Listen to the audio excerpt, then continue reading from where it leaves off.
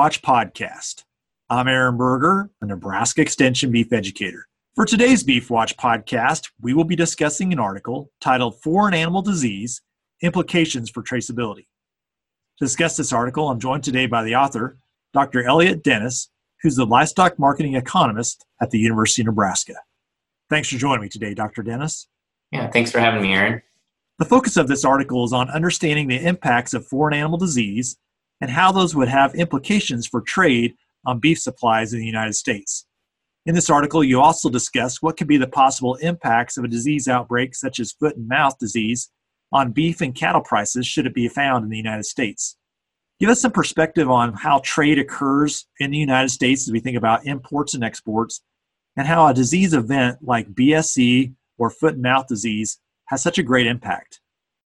So one of the ways that we tend to think about trade is exports. If we have an export agreement, we can trade with a certain country. The World Trade Organization has regulations called the Sanitary and Phytosanitary Agreements, which allows countries to stop imports from a country if they feel that it's going to cause adverse reactions to their agriculture system. Foot and mouth disease is one of those examples. So if foot and mouth disease were to come into the U.S. would be classified as what's considered FMD endemic. And we would only be able to export beef to other countries that are FMD endemic. So we wouldn't be able to go into FMD-free countries, some of those countries that we would lose out on, assuming that only the U.S. had FMD, would be places like Japan, South Korea, Mexico, Canada. These are our major export locations that we wouldn't be able to ship to. And further, those are the places that pay us premiums for our grain-fed beef here. Give you an idea of when countries put these SBS barriers back on, they can take a long time to come off. The example that we tend to think about is with BSE that happened. And that happened, 16 years ago.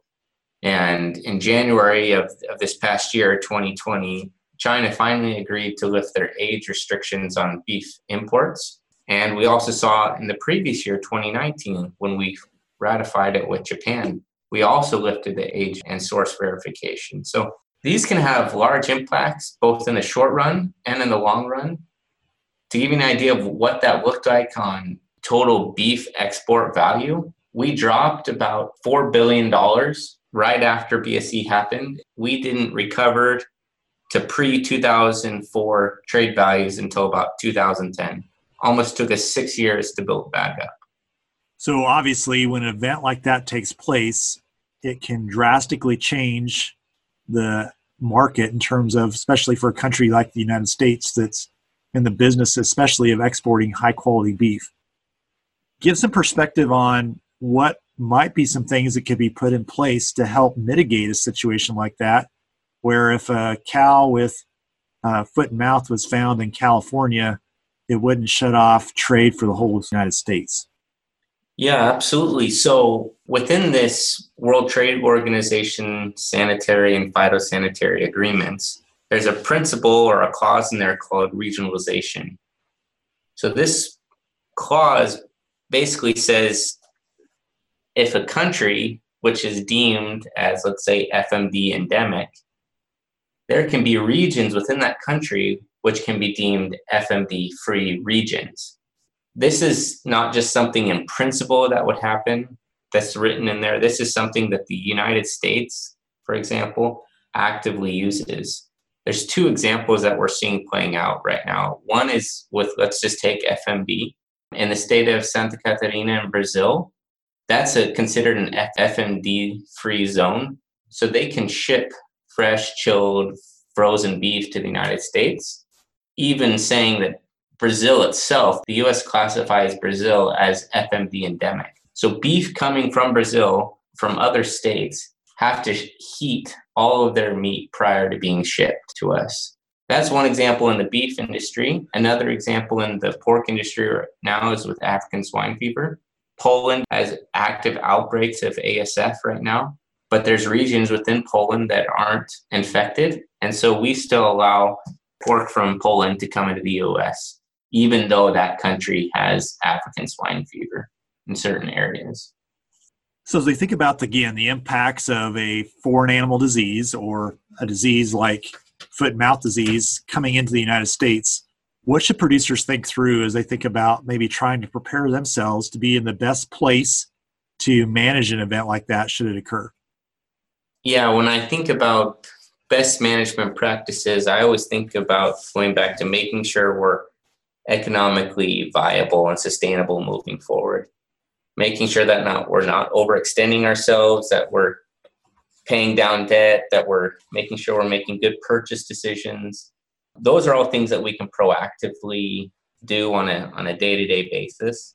Another thing that we can do is also, if we want to be able to leverage this principle of regionalization, if FMD were to ever come into the US, looking into ways that we can trace and monitor the cattle that are coming both in and off our operation.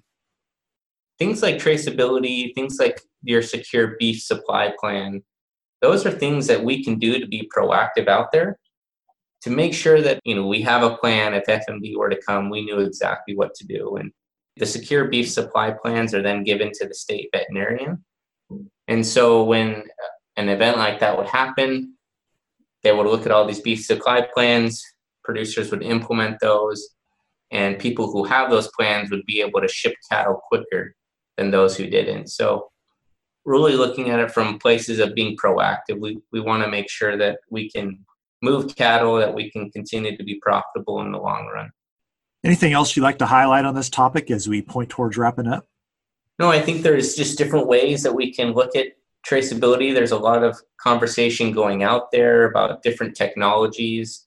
Just really encourage you to reach out to either your veterinarian or a person in one of your individual organizations. And if you have questions about that, reach out to them, talk through it, reach out to the other beef educators to talk about that, or you could even call me and we'd be more than happy to talk through and just kind of think through these situations with you and make sure we're prepared for potentially a economically damaging foreign animal disease. Thanks for joining me today, Dr. Dennis. Yeah, thanks for having me, Aaron. For more information on the article that was discussed in today's Beef Watch podcast, I'd encourage you to visit the beef.unl.edu website. Again, the title of the article is Foreign Animal Disease, Implications for Traceability.